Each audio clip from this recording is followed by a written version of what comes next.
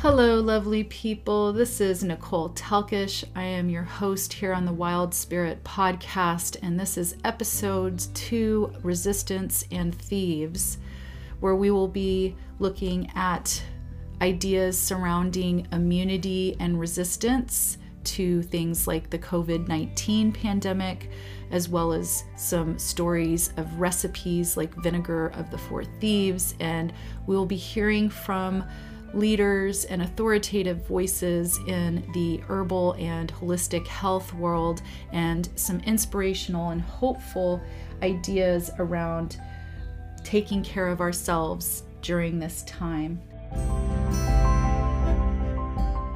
So this episode has evolved over the past week or so.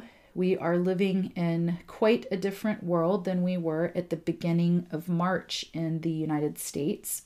So right now, currently, it's the spring equinox, and this episode has evolved into a bit of a mini series, so to say. So some of the inspiring quotes were really great conversations I had with people I look up to and are mentors and or other colleagues that I find to be very inspirational and helpful. I wanted to share their voices with you. Over the next week or so, you're going to get a variety of in-depth offerings and interviews with people like Paul Bergner, Mary Iodele, Will Morris, Jim McDonald, and some others that are still coming in to lend their voices to this time. I thought this was also a good time to document how we as herbalists are going to be dealing with a viral epidemic. According to the NIH, the National Institute of Health, they say in the absence of vaccine or treatment medications, non-pharmaceutical interventions become the most important response strategy. These are community interventions that can reduce the impact of disease.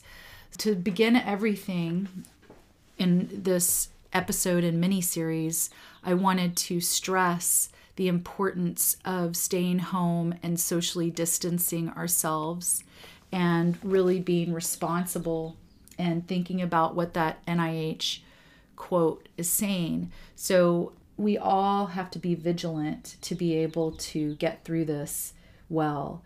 And we have to be responsible to our entire community and not just our loved ones, and follow the recommendations to self-isolate. And yes, you will go stir crazy, maybe, all of that, but we really have to be responsible here and do the right thing. So instead of just thinking of how to not get it yourself, I think one of the best things you can do is act as if you are infected already with the virus and you don't want to give it to anyone else. So I want you to be very cognizant during this time that we are in a precarious place, and we want to be very, very mindful.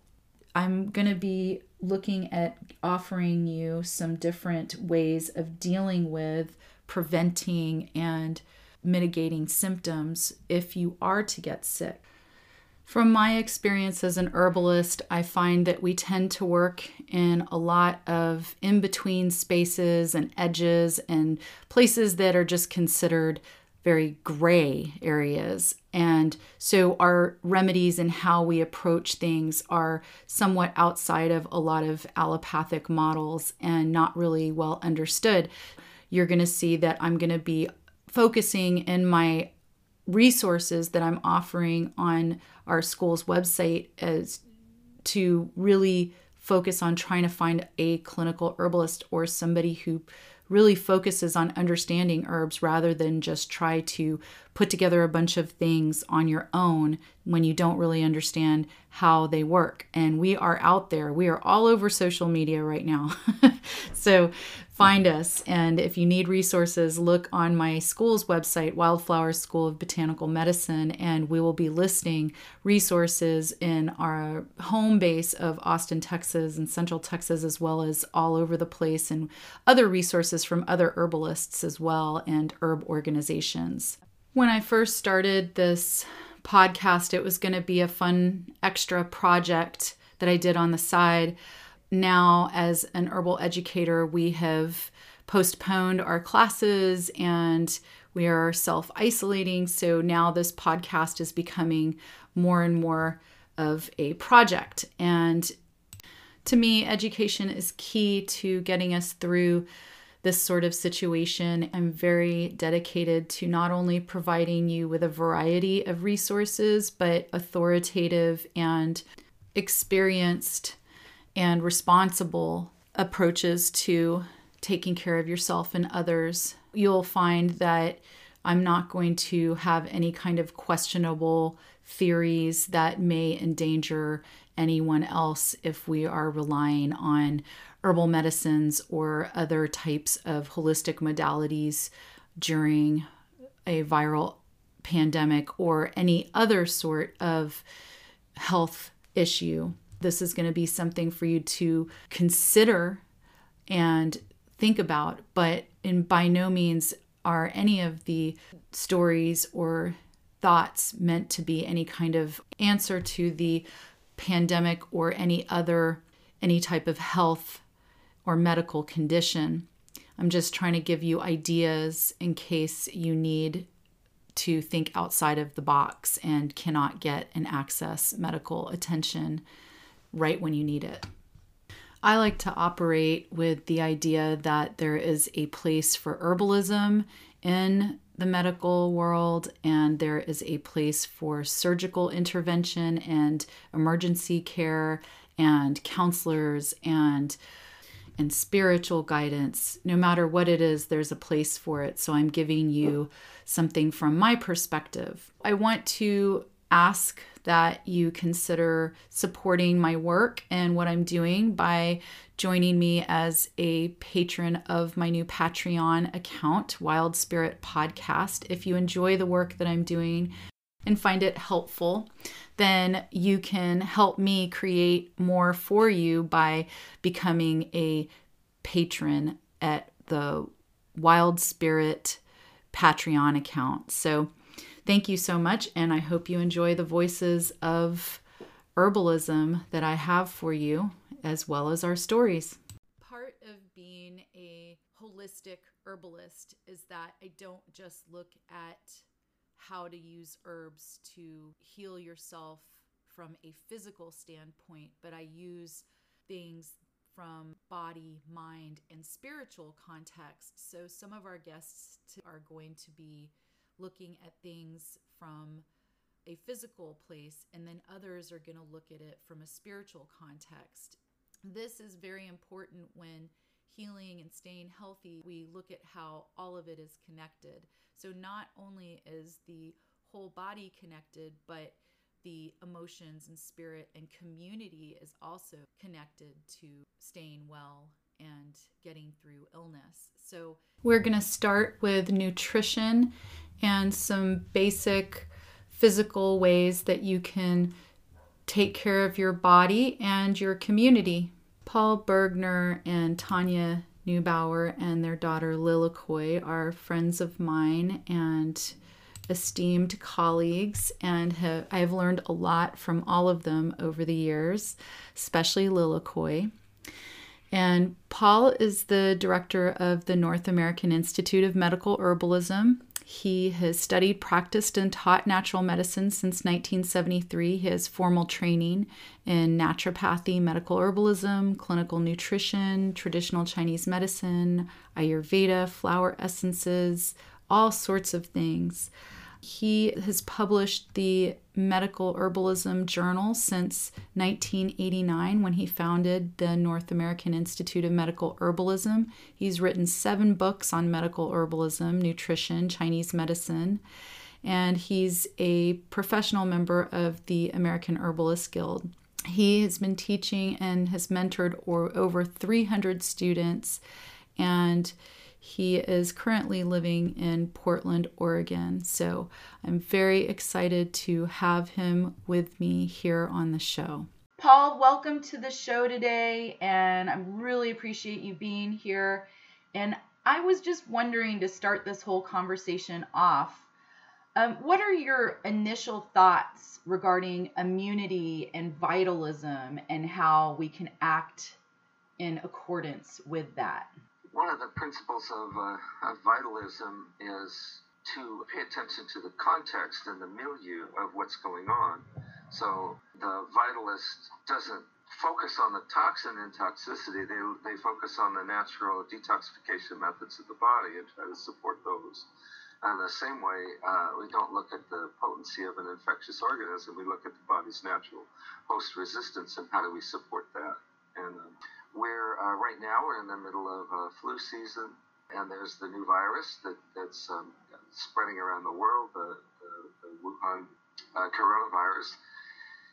And so we ask the question, okay, what is our host resistance? They know with all of these influenza and the coronavirus that most people get mild or inconsequential disease, but people who are weak, have pre-existing conditions, or have immunodeficiency of some sort are much more vulnerable to get serious consequences of those diseases. So the first thing you would ask on the Arabic model is, what is simple advice? I have number one, don't walk around in a state of sleep debt. Stay in bed 8 to 9 hours a night. There was a recent new thing I found, and it was specifically about sleep debt and influenza. They took two groups of people, and one group, they restricted their sleep for 7 days, right? And the other group, they let them sleep normally for 7 days.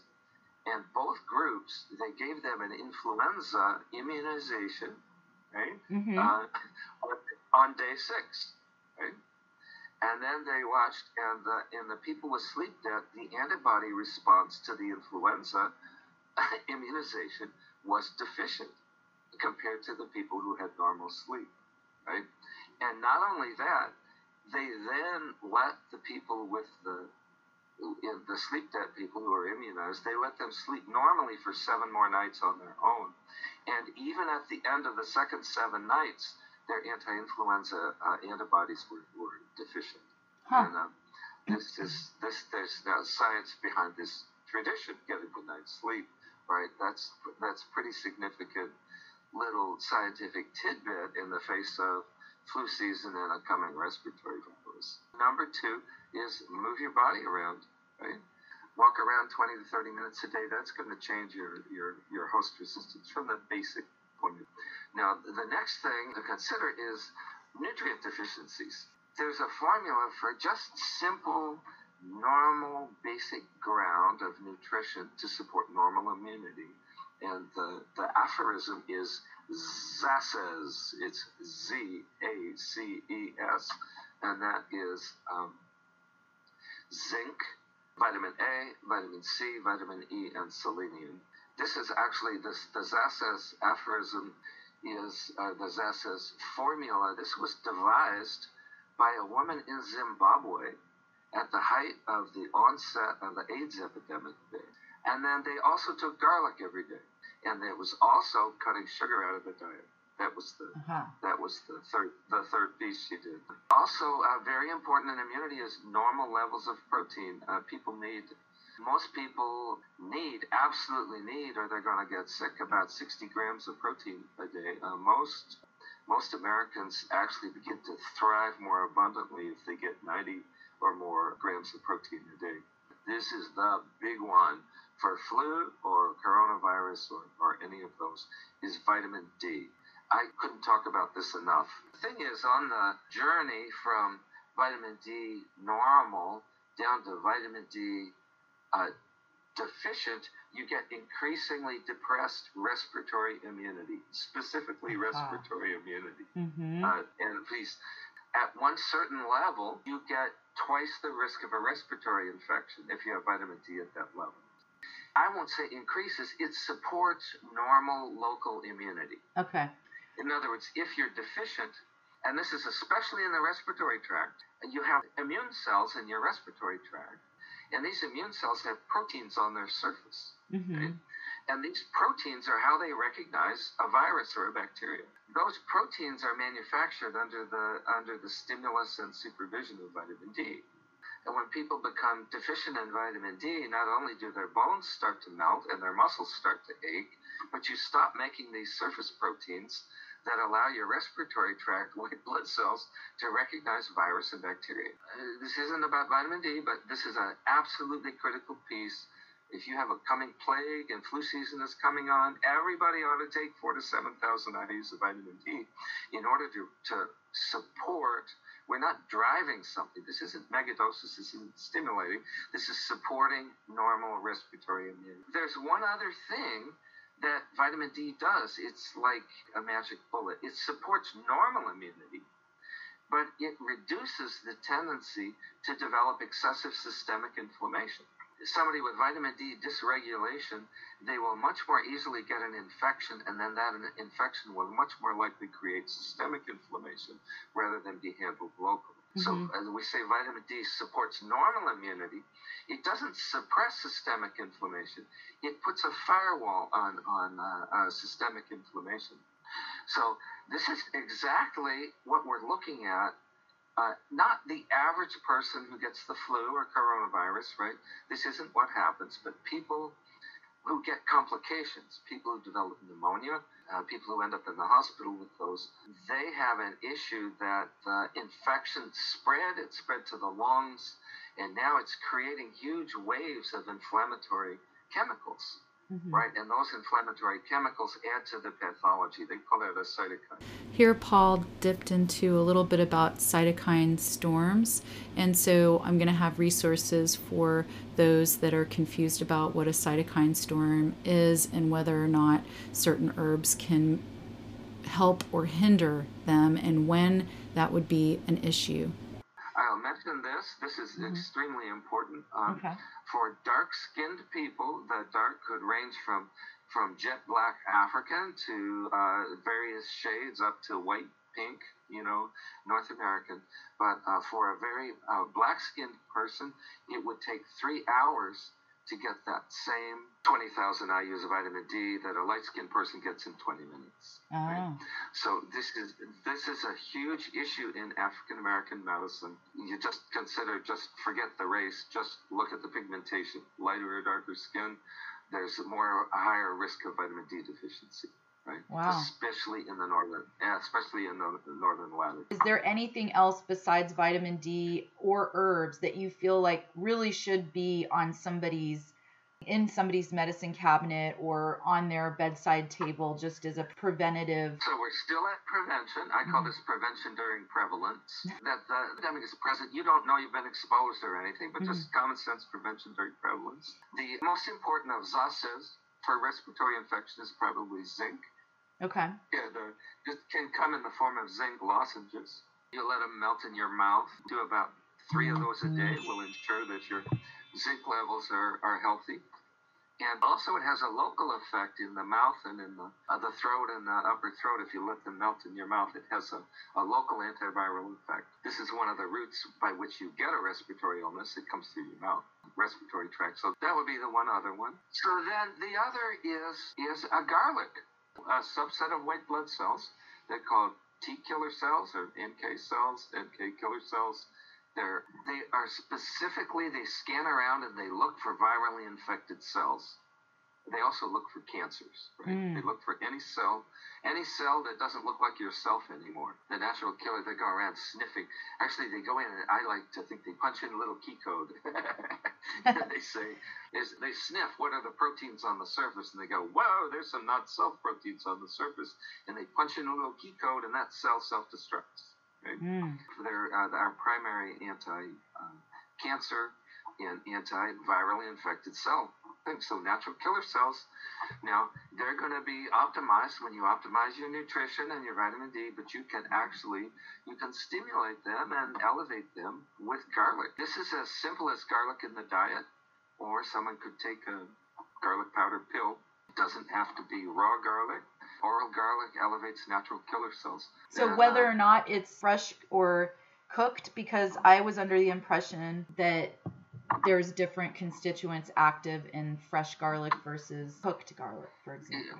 It's true. Fresh garlic is required for topical use on an infection or for use on a gastrointestinal infection, right, for like parasites, right? Okay. But because it has a local effect, right? You chop up garlic, and the burning substance that's released, which will raise blisters on the human skin, by the way, that it's called allicin. And allicin will kill almost any microorganism. And so you need that on a wound. You need it fresh. It's very effective at dilution, but you need fresh and diluted. Also for parasites in the intestines, a garlic treatment for parasites, garlic treatment for, one of the diarrheal infections that used to affect AIDS patients back in the 90s. Once you get garlic on your breath, those substances that smell like garlic on your breath, they're being delivered to the very deepest part of your lungs, and they are antimicrobial. Okay. That's great. So eat some garlic till you have it on your breath during prevalence. So one other question, like people I know in the herbal community that I run in and you run in, a lot of people are asking, should we stock up on elderberry syrup and echinacea? Are you saying that you think that garlic is probably the best thing to just kind of have in your medicine cabinet when there's flu season? Or would you also say that when we were taping this particular show, COVID-19 is very prevalent, but in general, we would probably be approaching a lot of these pathogens or viruses similarly with herbs? And do you have anything to say about that as far as this particular situation? Yeah, I would just say about what I've said so far, the mistake people make is to take a whole lot of elderberry and echinacea and astragalus and whatever else without doing the stuff I've talked about so far. Right. Right? You know, the right use of any herb, and this has been a foundation of what I've taught 40 years, the right use of the herb is the herb and the context of the healing. Don't expect the herb to make up for the sleep debt or the vitamin D deficiency. We live in a modern era. We live in the drug era where people think the drug or the constituents in the plant are a magic bullet, and they ignore the context. Or you want to take drop doses of an herb as if that were a magic bullet that is going to cure somebody's vitamin D deficiency. Well, and actually, it wasn't traditional herbalism. That was traditional doctoring, right? I mean, yeah, exactly. Exactly, yeah. So, what about resources? So if people are trying to keep up to date, if there's a pathogen in their community, or if like here's COVID-19 that's out at this, time of taping, where do you go to find out good, solid data and information so that you don't get locked in the hype of, the news and all of that? Right. One thing, I would pay attention to anything coming from the World Health Organization. Okay. WHO. Or anybody associated with the World Health Organization. Okay. Because their interest of the World Health Organization is helping everybody else in the world prepare for this thing that's going to be everywhere. Right. And that's their interest. So they don't have any interest in covering for the Chinese communists or anything like that. They're trying to get accurate information, the best current information out to as many people as they can. Right, to prevent catastrophe and death around the world. So you're asking about herb. You asked what I would have around. Yeah, I'd have echinacea. I actually, every flu season, I make sure I have my elderberry syrup. I get a glycerin-based one from Herb Farm, because the Sambucol itself has sugar in it. Or if it doesn't have sugar, it has a fake sugar in it. Right. And then I want to make sure I have bone set around. Not in pregnancy, not in lactation, and not in pediatrics of young people. Okay. I would say certainly not in toddlers. Okay. And not for a long time in anybody. The nice thing about bone set is you don't need to take it for a long time, right? Right. And do you have any closing thoughts before I let you go that you want to make sure and say that people haven't heard yet? Or yes, I do. First of all, the COVID-19, which is coming. I have no doubt that before this is over, our hospitals are going to be turning away patients because they don't have capacity to handle the people who have it. There's nothing being done here effectively to prepare at the intensive care and the emergency level of hospital compared to what's happening in Italy or China.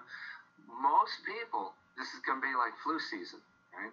But one person out of 5 in China ends up in the hospital, right?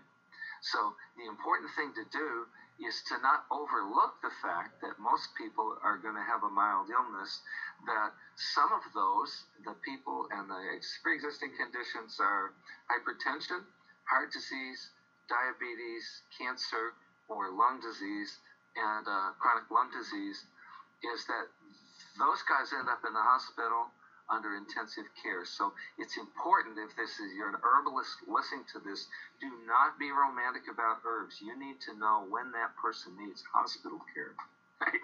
Right. I'm advising people to start looking in your environment, in your family and friends, your neighbors, who is at risk here, right? Mm-hmm. And make concrete, practical preparations to make sure there's health insurance, hospital access. How are they going to get there? What if they become critically ill at 3 in the afternoon? Are you going to call 911, right? What if 911 isn't able to answer your call because they're overwhelmed? You need to make practical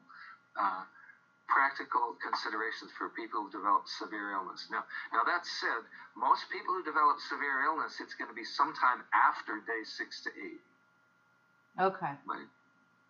So, but do not underestimate the ability of this. This thing is 1/10 of 1% of people with the flu die of complications. Probably 2% or more of people with this die of complications. That's 200 times more lethal than flu. And we get 30 or 40,000 people dying of flu in the United States every year. So this is not to be overlooked. This is serious. Okay? Yes. Thank you for saying that. That was Paul Bergner of the North American Institute of Medical Herbalism. And for a full interview, I will be releasing that in the next day or so after this episode is released. And it will be entitled Paul Bergner Full Interview on my podcast. And he goes much more deeply into each of the supplements and the herbs that he talked about in this episode. I want to caution folks against running out and trying to purchase the herbs he spoke about unless you are already practicing as an herbalist and understand how to combine them and how much to take and how often. Otherwise, I really recommend going to see a practitioner or finding one of us online or through our resources that I'm posting after the show so we can make sure to get you the proper amounts in the proper way. Well, this is great. And what I'm going to do in the show notes is give some of the books that you've written and some of the other resources. And in particular, I do believe you have a CD set that people can purchase on this subject. What was it? I do. Well, if you go to naimh.com, that's my school site. We mainly sell audio courses, right? You click on School Store. Right there at the top on the School Store page, you can see 3 different forms of our influenza course. Oh, wow. You can do a digital download for $29. You can do a MP3 format or a CD-ROM format for $39. This is the time to get good at understanding all of this. 3 hours of lecture and a big a collection of supplemental readings. Wonderful. Articles. Well, I hope our listeners can follow up some of this with that course, because I think the more you know, the more power you have and the more empowered you are, and not acting out of fear but with knowledge. So that would be really great. And I'm excited to be with you this summer in the rainforest with the rainforest retreat too. So maybe some of our listeners can join us as we sit back in the old growth. Do you want to say anything about that? Or? Yeah, just a minute. I think if you go to that same website, naimh.com, and click on School Store, you'll see 4 featured products at the top. It's the 3 different forms of the influenza course and the rainforest retreat. It has a complete description. Okay. Yeah, this is 6 days. 6 days in the Oregon rainforest, visiting the different plant zones between sea level and tree line. Great. And we'll have so much fun not thinking about pandemics, but exploring the rainforests and resting and getting rid of sleep debt. Yeah. Yeah, we'll keep our tents at least 25 yards apart, right? Yeah. There you go. Okay. Great. Well, thank you so much.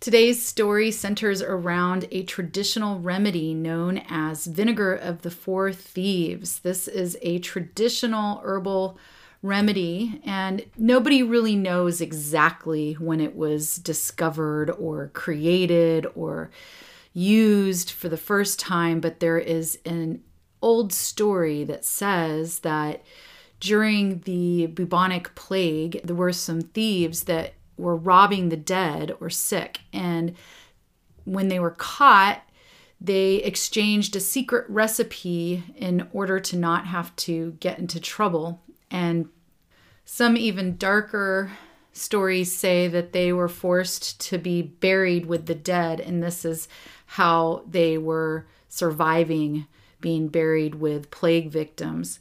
It also has another name known as Marseille's vinegar.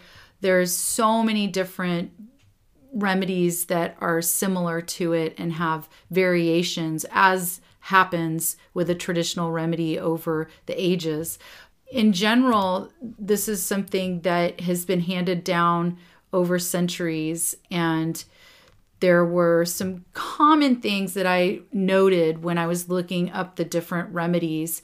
Most of the time it was in some sort of vinegar, right? So there's this vinegar. A lot of times you'll see that there's wine vinegar used, and then other types of aromatic herbs are added to the vinegar. So some of the remedies I've seen include rosemary or sage, lavender. Many of them include rue. So rue seems to be a big component, and garlic. So rue and garlic I saw in several of the variations. And then it's oftentimes finished with some camphor, dissolved spirit of camphor. And you'll see different herbs used with different remedies, but all of them being somewhat aromatic. And then these herbs are soaked in the vinegar for a lot of recipes. Like I'm looking at one right now that says digest for 7 to 8 days with occasional agitation. Then you decant off the vinegar. And this medicated vinegar, as it was known, they anointed themselves with this vinegar to prevent illness and disease. And it's something that we as herbalists can look at as far back as Hippocrates, who used aromatic vinegars back in ancient Greece. And, you have to think about, first, there was no distilled ethanol. A lot of people would use wine or wine vinegar as a way to preserve different types of medicinal remedies. There was even a case where one of the physicians would walk around with an orange during the plague stuffed with aromatic vinegars and walk through crowds, because there was this old belief that you could catch something from a smell. So he believed by having good smells, or sometimes for get rid of contagion. But we also know that plants are polypharmacy, so they have all sorts of things in them. And volatile oils in plants, which have become very popular in a branch of plant medicine known as aromatherapy, these plant aromatics are very, very strong. They're volatile oils, and the volatile oils have some basic tenets that we can agree on as herbalists. They are going to be somewhat stimulating to some effect, and they are going to be able to kill some sort of microbial activity. Now, because it's polypharmacy, we can't say exactly what they're all going to kill or how much. But when you put a lot together, you're getting a much larger amount of polypharmacy there too. So by creating this vinegar of the four thieves and using different aromatic plants, you're just making your pharmacy that much more diverse. And so diverse pharmacy, it's believed, plants may be able to go after things different ways, right? And then if you have different plants going after things different ways, then a potential pathogen or virus or bacteria or fungus has that many more ways that it could be effective. This formula came back with Dr. Christopher. Dr. Christopher is a well-known historical figure in modern herbalism. And then we started to see that Young Living took a hold of it and trademarked it as something called Thieves oil. Nonetheless, this remedy has been used throughout history.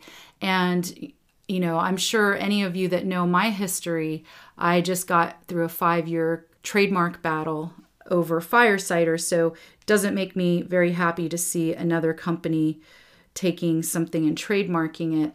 But it is at this point.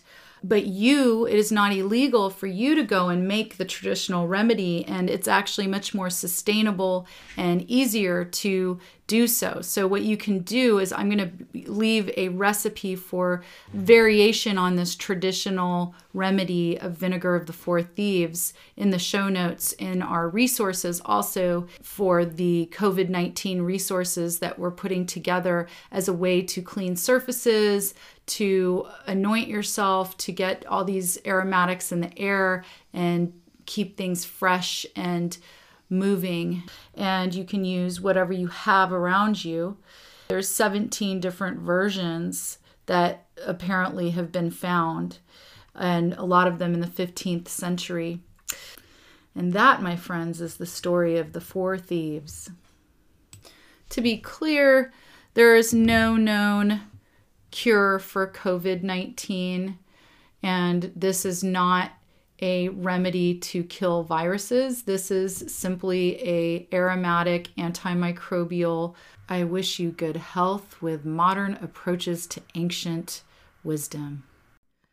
My friend Darlene Starr, who's a community herbalist, shared a repost on Stephanie Big Eagle's Facebook page that came from Tala Tutusis, and I wanted to share it with you because it really resonated with me.